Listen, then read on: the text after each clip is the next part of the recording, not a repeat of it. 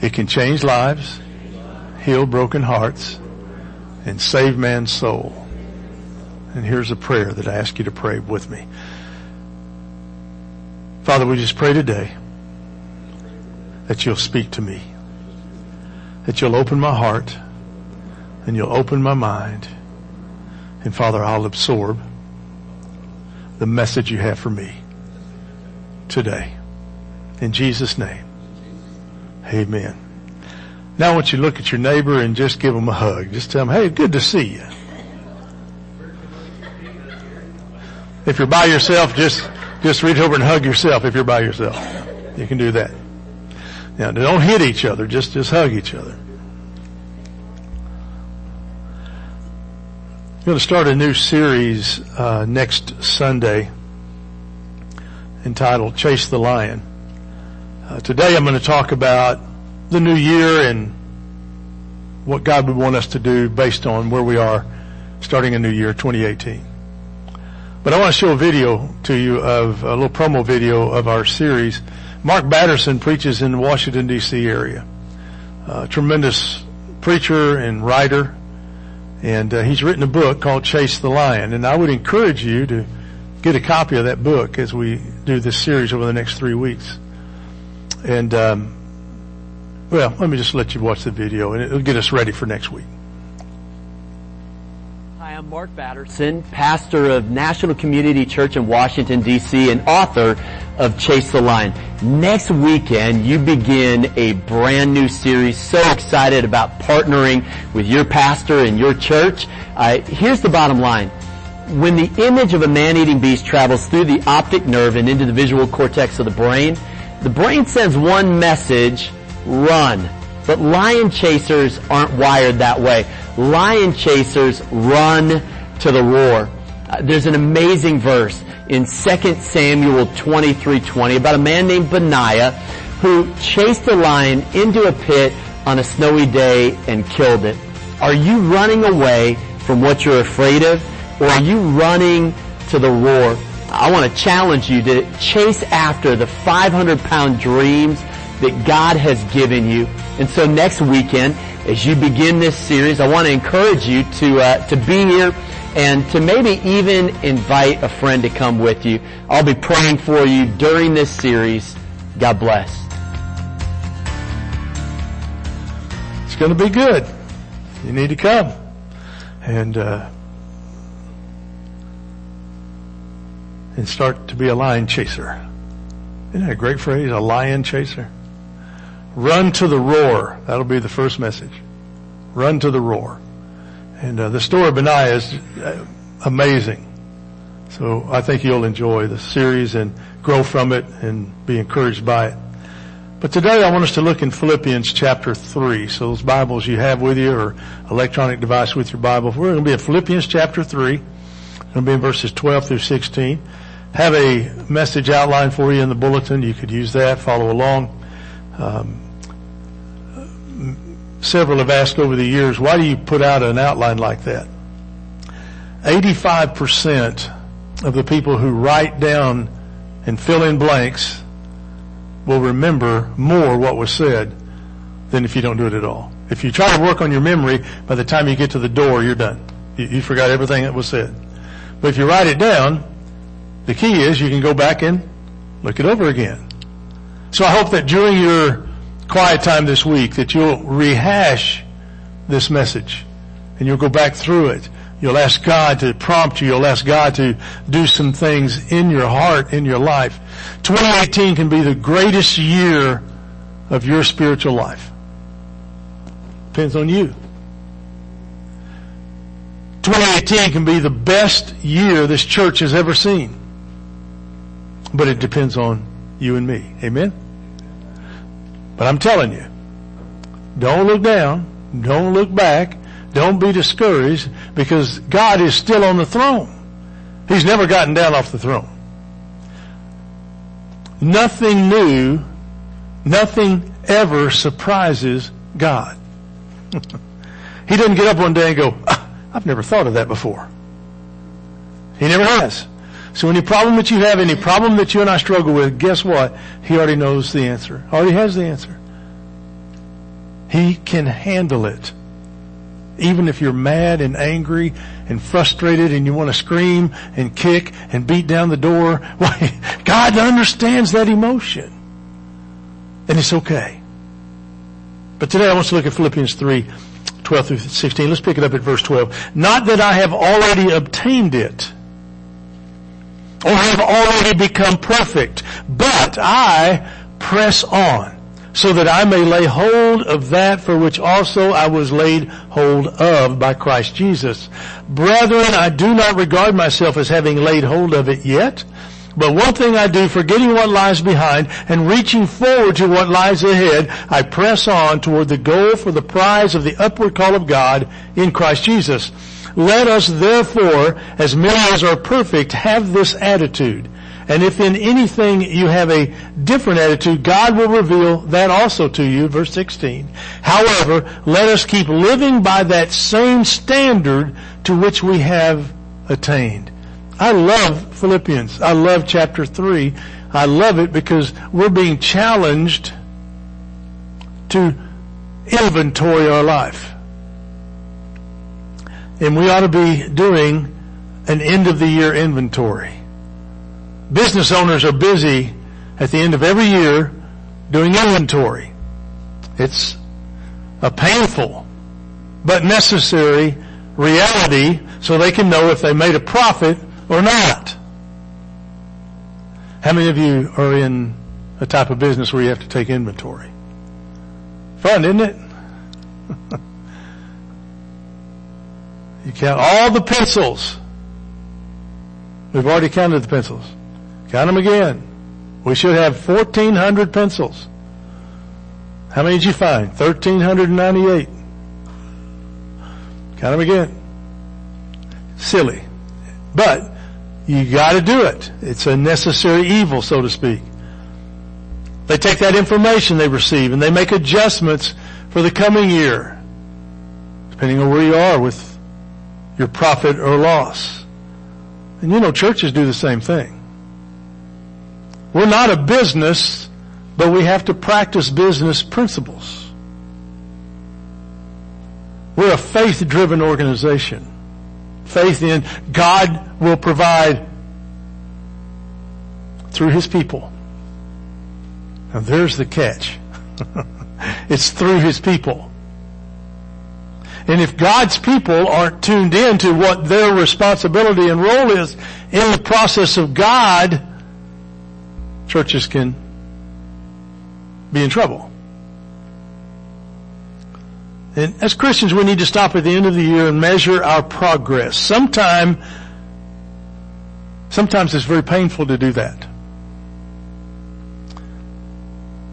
But it's a necessary thing for us to do. And so today I want to challenge you to take an inventory. Paul in these verses is taking inventory of his life.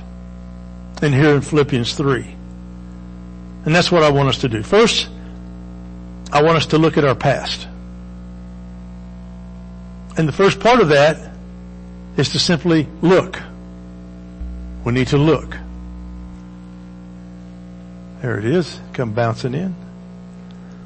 Paul was grabbed hold of by the Lord Jesus Christ. Jesus actually stopped him in his tracks, saves him, and then sends him on his life mission. Several years had passed from the Damascus Road conversion to the time he wrote this in Philippians. He's confessing that he's not arrived spiritually. I don't know anybody that would be more arrived than Paul spiritually. He wrote most of the New Testament, spoke to kings, to poor people, was responsible for many churches being started, and thus many people coming to salvation in Christ. But he says, I've not arrived yet. And really, it does us good to look back at the moment of our conversion. Do you remember when that happened? For me, it was January 31st, 1970, 10:30 on a Saturday morning. because I didn't want to go in front of people at church on Sunday morning because I was nervous about being in front of people to do anything. Now look what I do and what I've been doing for all of my adult life. God has a really interesting way to get us to do things that He needs us to do when we're not really thinking we're prepared to do it. So Paul, just reminiscing, it's good for us to do that. Take from the time of our conversion, where are we now, today, January 7th, 2018, where are we in that growing process, in that sanctifying process? You've ever heard that word, sanctification? Big Bible words, hard to understand. What does it mean? It means that you're in the process of becoming more like Christ and less like you. Well, I don't like that. Too bad. That's part of the process, you see. When you get married, didn't you think it was going to be just hunky-dory? Here we go. Sex every night. Here we go. It's going to be great. Whew. I've been holding myself for sex until I get married, man. It's, whoo, here we go. How's that worked out for you? As Dr. Phil says. Boy, when I get married, she's going to cook me everything I love to eat, and she's going to do it all the time because, let me look at that eating out bill you got. Where are you on the growth spectrum from when you were converted to Christ to today? Are you any stronger? Is your faith increased at all? Do you know any more scripture than you did 20 years ago, 10 years ago, 5 years ago? I read where two monks were in a thunderstorm when they came to a swollen river. There was a Japanese woman there in her kimono who needed to cross the river but was afraid. So one of the monks asked her, "Can I help you?" And she told him that she needed to cross the river. The monk picked her up, put her on his shoulders, and carried her across the river, sat her down on the other side. The two monks continued their journey on to the monastery, and one monk said to the other, "I have a bone to pick with you. As monks, we are not to look at or touch a woman, yet you did." The other monk looks and he says, "My brother, I helped that woman across the river and put her down on the other side, but you are still carrying her in your mind." Ouch. Ouch. Number 2, we need to learn. We need to look and we need to learn. Good judgment comes from experience, and experience comes from bad judgment. You can't learn anything unless you screw up. Raise your hands if you screwed up in life. Come on, I ought to see every hand now. Come on. I know some of you are perfect in every way. I understand. See, we've all messed up. We've all made mistakes. I made some this morning before church started. Any of you guys? Okay. I thought I was the only one. We've made mistakes. We've made them in our past. Hopefully we've learned from those mistakes. It's the foolish person who keeps doing the same things over again, thinking that they're going to get different results. It isn't going to change. You got to do something different and something new. My blood pressure's been tracking high. So I'm asking the doctor, do I need to take more medicine? The doctor says, anything changed in your life? I said, well, I haven't worked out now in about 6 months.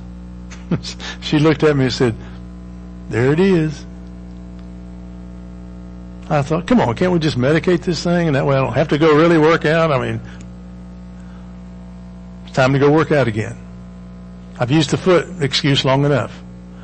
I went by the gym, talked to my trainer at the gym and said, hey, here's the situation. Here's where I'm at. I thought he'd really be, hey man, don't rush to get back.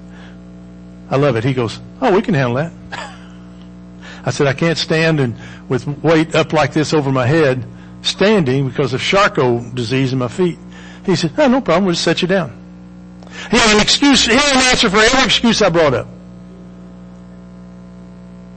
The only thing he can't do is make my car drive in there, get out, and go inside. That's the only thing he can't do. somehow I've got to start that system process again. I used to never miss. Loved it. But now it's been a 6 month, and you make all kinds of excuses, right? But when the blood pressure keeps tracking up, doctors get really excited when your blood pressure gets higher than it should be. Paul said, I'm not perfect. I am not where the Lord wants me to be. I love that, don't you? Apostle Paul, not attained it yet. I'm not there. I'm not perfect. I'm still striving. That's where all of us should be in our walk with Christ. 2018 should be the best spiritual growing year you've ever had. And it can be if you decide to make so. Maybe you've said, well, I'm going to start tithing this year. 10% tithing is the beginning ground in God's Word. I always tell you that, if you can't do that, do 1%. I need to quit telling you that. I want you to start at 10%. That's where you start. And then become generous. And then become extravagant. R.A. Letourneau, East Texas, gave 90% of what he earned and lived on 10%. Kentucky Fried Chicken, Colonel Sanders, lived on 10%, gave 90%. J.C. Penney, lived on 10%, gave 90%. Wow. Think you could do that? You won't know till you talk to God about it, right? Oh, you might have to cut a few things out. You might have to make some lifestyle changes, but wouldn't it be just an awesome place to be? That I'm an extravagant giver like that. Wow. But 2018 could be that year where you really break through spiritually and watch God bring blessings into your life that you have no idea are ready to come. Number 3. You got look and leave, and then number 3, look and learn, then you leave. Forgetting those things which are behind. Forgetting those things which are behind. Don't stew over forgiven sins. If you're forgiven, move. Move on. Let it go. There's a great song about that. Let it go, let it go. Let it go. Don't hang on to it. It wasn't easy for Paul to do. As a spiritual man, as he was growing deeper with God, don't you think he thought about all those hundreds of people that he had put in prison, that he had killed for their faith? Prior to the Damascus Road, he thought he was doing God's will. There are people in this church who have skeletons in their closet. Oh, glory be. Preacher had a counseling session once with a mother who had aborted her baby years earlier. She explained that she had 2 children at the time and just didn't think that she could raise a 3rd child. But she saw a little girl who would have been about the same age as the child she aborted, and it was eating her alive. Preacher assured her that what she did was wrong, it was sin, but the only thing that she could do about that sin was to repent of it and then to seek forgiveness from the Lord. And when she received that forgiveness, she needed then to move on with her life. Don't let those past sins, those past indiscretions, those past bad judgments haunt you. The Holy Spirit released you from that. The shackle of those past sins needs to be broken forever and let it go. I'll wait for the amen. Don't dwell on old problems. If there are unresolved issues you have with somebody, seek reconciliation, amen. As best you can, get it handled and taken care of and out of the way. It's what the Bible tells us to do. And there's no doubt in my mind that some of you are carrying grudges into this new year. They're like grave clothes, the grave clothes that were in Lazarus. When Jesus brought him back to life, he was still bound up in clothes that You put on dead people. If he had never taken those clothes off, he'd still be bound by death. But Jesus breathed life into him again. Restored him. Don't live on former victories. I'm sure that we all have some successes this year, and we'll have them. Thank God for them and let them go. Some people live on their press clippings. They think they're all that. Then the second main thing I want you to see is, I want you to deal with the past, but also the present. Number one, we're to concentrate. Paul says, this one thing I do. See, he was becoming focused. We might say, well, there's 40 things that I dabble in. No. This one thing I do. The Christian life should be your priority. Do you have that daily Bible reading time? Do you have that daily prayer time? Do you have that time when you're fellowshipping with other believers? And then are you giving away the freedom in Christ, the message of salvation to people? Number two, we're to abdicate. We have to give some things up to put Christ first. There may be a bunch of friends you hang around that aren't really the best for you. Get rid of them. Get rid of them. Well, it's not that simple. Yeah, it is that simple. Get rid of them. Because Christ should be more to you than those friends who are pulling you away from God in the church. Maybe you need to change jobs. Literally change jobs. I mean, I know they're hard to find. I got it. But they're tearing you down. They're pulling you back. And then thirdly, we are to navigate. We're to put on a full court press. We are to go all out running the race. I watched the other night the U.S. National Ice Skating Championships. What's going on? Man, those people are amazing, aren't they? The strength, they're just little bitty people, but more the strength. They'll jump and do these circles and all that stuff in the air and then try to come down on a little thin blade and not fall down. It's amazing. Amazing. And then what if they decide, I'm just not going to practice today. I don't skip. They're never going to make it to the championship. And the top three in that championship, the winner, runner-up, and the third place, they get to go to the Olympics. What about all those other skaters that skated? Weren't they good enough? Nope. They didn't practice those disciplines like the other three did. It's that simple. So our past, our present, and then thirdly, we need to look at the future. Number one, we have a high calling. You and I have a high calling. We've been called from sin to salvation, from death to life. We have been strangers and now we're invited to be in the family. We've been wanderers and now we've become witnesses. We're in. We should be acting like we're in. There's no higher calling than the calling of God in your life. In Ephesians chapter 1, it talks about all the blessings of being a believer. Then he goes on, I believe it's in chapter 4, when he says, be worthy of the calling to which you've been called. In other words, is it obvious that you're a Christian? Years ago I heard this said, if you were arrested for being a Christian, could they find enough evidence to convict you? Number two, we have a holy calling. 2 Corinthians 6:17 says, wherefore come out from among them and be separate, says the Lord, and touch not the unclean thing, and I will receive you.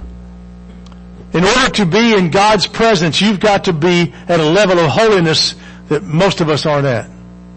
We don't even talk and preach and even teach about holiness because most of us struggle with it, period. Clean hands, pure hearts. The world is tainting us and we allow it to do that. But you could stop it. You could stop it. The doctor told me a few weeks ago, he said, I really think you need that bariatric surgery. And I said, Doc, I'd love to have that if you're going to pay the $40,000 to have it done. He said, well, your insurance should cover that. I said, well, maybe they should, but they won't. But let me ask you another question, Doc. If I have this surgery done and I haven't changed how I think about food, what's going to happen? It's going to reverse itself. I've dieted all my adult life. I've been on every diet you could think of. I've done all the protein. I've done just, low fat. I've done low carb. I've done Weight Watchers. I've done, Scarsdale diet, I think it was. I can't remember. Crazy name. I've done the grapefruit diet where you just eat all kinds of grapefruit. Went to a food market and bought this bag full of grapefruits in college. And I just eat them. Crazy. It's supposed to just burn the fat off. But until I made a change up here, and I made the change here, and I lost the first 60 pounds. That seemed easy to me. I've kept it off for over 3 years now. Pretty good. But I still need another 50. So would you pray for me this year that I lose that 50? Don't come up and beat me to death. What's wrong with you? Don't you? Just pray for me. Just pray for me. If we can get that next 50, if I can get that next 50, when I get that next 50, there's the better phrase to say, right? When I get to the next 50, I'm going to dance with my wife. Charco feet and all. And it'll be fun. Come out from among them, he says. God's given us a path to follow in 2018, and it's a holy path. Thirdly, we have a heavenly calling. Hebrews 12:1-2, our memory verse. Let me read it again. Wherefore, seeing we are all encompassed about by so great a cloud of witnesses, let us lay aside every weight and sin which does easily beset us, and let us run with patience the race that's set before us, looking to Jesus, the author and finisher of our faith, who for the joy that was set before him endured the cross, despising the shame, and is set down at the right hand of the throne of God. Powerful verses of Scripture. A man named Robert Hastings wrote a book called The Station, and in it, he shared this. Tucked away in our subconscious minds is an idyllic vision in which we see ourselves on a long journey that spans an entire continent. We're traveling by train from the windows we drink in, the passing scenes of cars on nearby highways, children waving at crossings, of cattle grazing in distant pastures, of smoke pouring from plants, of row upon row of cotton and corn and wheat, of flatlands and valleys, of city skylines and village halls. But uppermost in our minds is our final destination. For a certain hour and on a given day, our train will finally pull into the station with bells ringing, flags waving, and bands playing. And once that day comes, so many wonderful dreams will come true. So restlessly we pace the aisles and count the miles, peering ahead, waiting for the station. Yes, and when we reach the station, that'll be it. We promise ourselves when we're 18, we're going to win that when we win that promotion. We put the last kid through college. We buy that 450 SL Mercedes-Benz. We pay off the mortgage. We have a nest egg for retirement. When we get those things, then, boy, I'm going to come to the Lord in full force. And once we've attained these things, from then on we're going to live happily ever after. But sooner or later, we must realize there's no station in this life. No one earthly place to arrive at once for all. The journey is the joy. The station is an illusion. It constantly outdistances us. Yesterday's a memory, tomorrow's a dream. Yesterday belongs to history, tomorrow belongs to God. Yesterday's a fading sunset, tomorrow's a faint sunrise. Only today is there light enough to live and to love. So gently close the door on yesterday and throw the key away. It isn't the burdens of today that drive men mad, but rather the regret over yesterday and the fear of tomorrow. Relish the moment.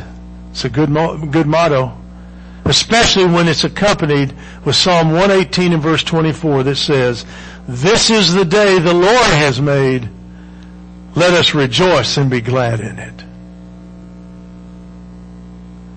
Some stop pacing the aisles and counting the miles. Instead, swim more rivers, climb more mountains, kiss more babies, count more stars. When my wife said we're going to go on a cruise to Hawaii and it's going to be 15 days, I just looked at her and I thought, have you lost your mind? I get nervous in places I've never been. I get really nervous. And that boat we were on it for 4 days going and 4 days coming back. The scenery never changed. I don't know why we had a balcony room. What are we going to watch? Water, water, and more water.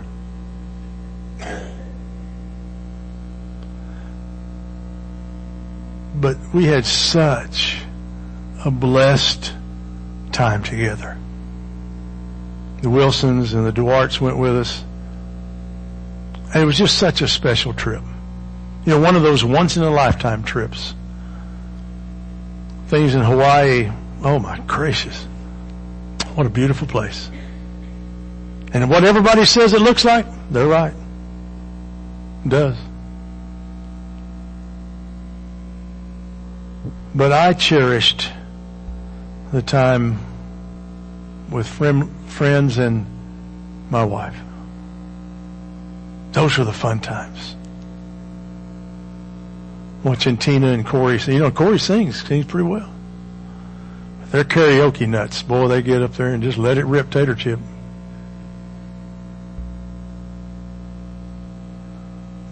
We need to go barefoot more often. We need to eat more ice cream. Sugar-free. Can't have butter brickle. That's of the devil. We need to ride more merry-go-rounds. Watch more sunsets. We renewed our vows on Charlie Young Beach in Maui at sunset. And the preacher that was doing the ceremony for us, he said, watch it, because once it goes down below the ocean, he said, sometimes you can see a light pop up. We didn't, but that sounded fun. And we stood there and watched till it disappeared. Life must be lived. Let's get about the business of living, amen? And making God an important part of that living. Pray with me, would you please? Father, I thank you for this morning and these that are here. I pray that you will truly move among us and that you'll touch our hearts and our life. Father, today may be something sparked in someone's heart to respond to you. I pray that they would. Maybe they need prayer. Maybe they need a church home. Maybe they need salvation. They've never received you as their Lord and Savior. I would love to have the opportunity to sit and to teach them more what all those things mean. So would you give them courage to ask? So God, if there's someone, would you touch them and would they respond today? In Jesus' name we pray. Amen. Let's stand.